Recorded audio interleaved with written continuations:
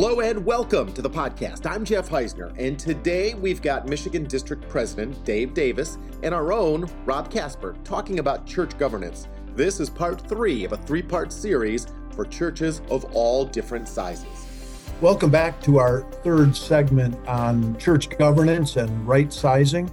Again, I'm joined by Rob Casper, our Director of Leadership Development here in the district.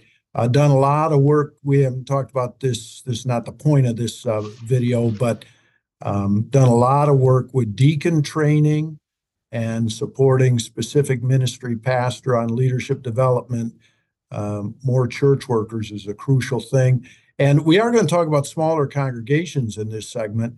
And perhaps especially, it's a different topic, but smaller congregations, when they think about pastoral staffing and other support, can look to our SMP program, the assistance that deacons can give, and Rob can give you lots of help on that. So a little push on some of that work you do, Rob.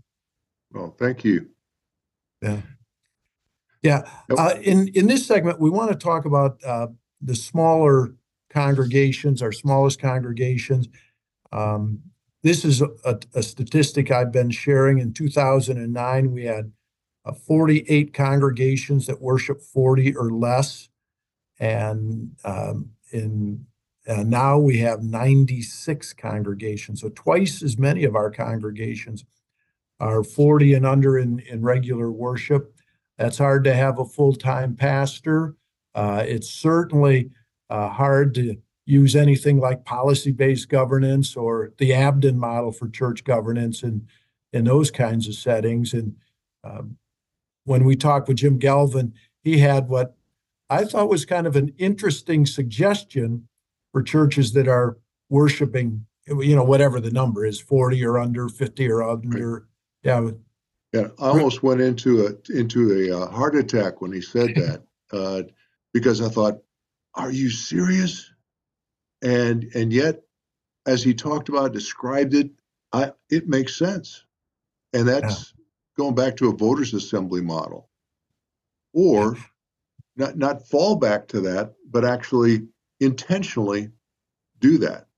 Because I think guys like you and I spent the first 15, 20 years of our ministry trying to get out of such an organization. But it was every month. Every month we'd have a voters meeting, and it was tough to get anything done. In my estimation, as I experienced it, because you always had to ask permission. And maybe it's because I was looking at it inappropriately or incorrectly. Not inappropriate, but incorrectly. Rather than seeking permission, a voters assembly, as you build relationships, as you build trust, and you share a common mission, a common goal in ministry, whatever that is, it's about the kingdom. That voters assembly can be a consensus building community. I know several congregations now that are, that transition, that have either a Don Abden model or they have a policy-based model where when they have to make a major decision about something, they first have an open forum, and just discuss the issues and let people vent and ask questions, and then the decision is pretty well made before they actually go to make the decision out of voters assembly, if it's a call of somebody, or whatever major decision maybe the church council has to make in a management thing. So there's variations on this theme, but as congregations either are just getting started, or they're declining and they're 40 or less in worship, that's more like a family. And so there's an intimacy there that you really want as many people as possible to know the issues, to know what decisions we need to make together. Because, 10% of 40 is different than that same number of people who aren't informed out of 400. So I'm just going to say that you really need to have this sense of consensus. And so a voters assembly can be very beneficial in doing that. So I really am thankful for that suggestion. That again, it's not a retreat to a voters assembly. It's a conscious decision. Hey, we don't have the staff for policy based. We don't have enough volunteers for the Abden model. Uh, let's go to a voters assembly and let's make great decisions where we can have good communication. And I would only say that someone's going to make decisions. And here's where a systemic thing might be a bit of a challenge. If left to itself, a voters assembly, there'll be a couple of strong-willed individuals who will just run roughshod over a small group of people, be it a voters assembly or a managing board or even a policy-based governance model.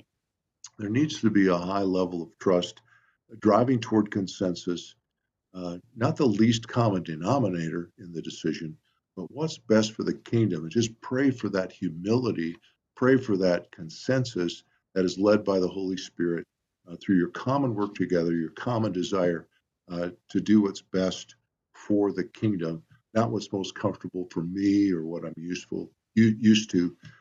So voters assembly could be a great blessing as congregations decline in number in worship, and they're volunteer based, and they can make some great decisions there. Anything to add to that? Yeah, I think with that kind of a dynamic, it's just crucial to have everybody knowing what's going on. And with 40, 50 people, you can. With a voters assembly of that size, you can let everybody know what's going on, because it is, like you said, a family, and everyone should have his say or her say. And you just need that camaraderie instead of three people trying to slug out some kind of a decision-making process in an old church office. No, we have everybody here at the table. And you said on this, and let's say it again, this is not a step back. Changing your organization is not a step back. Changing your organization, your governance, is a step forward in ministry. It's saying, we're looking at the reality. What kind of a hand have we been dealt today? And how can we best manage that, maximize that? And so with in this case, I think a smaller organizational structure, a voters assembly, is just the right ticket. And this is where we just have to start seeing small is not the same as dying. Let's get things organized well, right sized, so that no matter what size your congregation is, you can be ready for the next three big things. Right. And again, let me emphasize, as you did before, the next three big things. What are those next three big things that God is calling this enclave, this gathering of God's saints at this particular location to do in His kingdom work? And don't assume that we know what that is, or don't assume that you know what that is. It's in His Word. We come together around His Word. We pray together. We ask God's Spirit to guide and lead us. And in these smaller settings, this seeking consensus in this setting of a family unit, of a voters assembly, can be a great blessing. We do have, Dave, as you know, in our district office, many resources. Most of all, we want to give permission to congregations and leaders in their congregations to have this conversation, to pray through this, make great decisions. Our district facilitators are there to provide some guidance, to guide some thoughts as they explore governance and management options. Your circuit visitor should and can also be a great resource, just to be engaged, not directly, but at least to be an affirming voice, and to know that, hey, you're not crazy, you're not doing something that's wrong. You are investigating what God might be calling us into. Yeah. And as we try to help congregations, kind of two final things. Our people might not all be experts at everything, but like I like to say, but they know a guy. And so reach out to the district, just like Rob was saying. We might not know it all, but we'll find somebody who does. And you said something else. This wasn't on our little list, but it's always on my list. You talked about reading the Bible. And as long as I have people's attention, here in the Michigan district, we read the Bible. And as we, no matter what size congregation, no matter what organization you might have, let's be in the Word. In the Word, that's where we meet Jesus. In the Word, that's where we have power. And it's in Jesus and His power that's going to guide our congregation of every size. And that's why. Go ahead. Go ahead. I was going to say, and as we spend time with Jesus, we're going to grow in humility like Jesus. Mm-hmm. And that really does call any adjustment to governance. Yeah. Any adjustment to our systems calls for humility and trust of one another in the family of God. And that's a high commodity if we can find that. And only Christ can give us that. And all of that helps us to be people of hope. How about that? Amen. Amen. All right. And speaking of amen, Rob, pray us through on this, if you would, please. Father, thank you for President Davis. I thank you for the congregations and pastors in our Michigan district. And we just ask that you to anoint this set of podcasts, this communication about governance with your Holy Spirit, that governance models are not the end all, but they enable us to carry out the ministry in an effective way.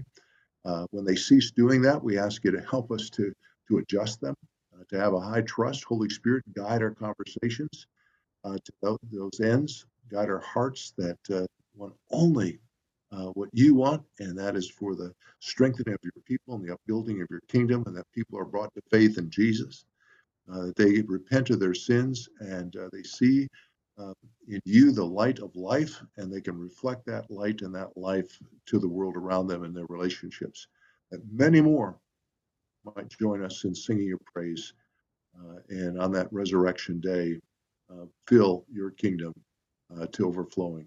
We thank you, Father. In Jesus' name, amen. Amen. Thanks, Rob. And one final note, if anyone's interested in Jim Galvin, he has a book available, Maximizing Board Effectiveness, a practical guide for adaptive governance, and we'll get you that link as well. So again, Rob, thank you. Thank you. God bless.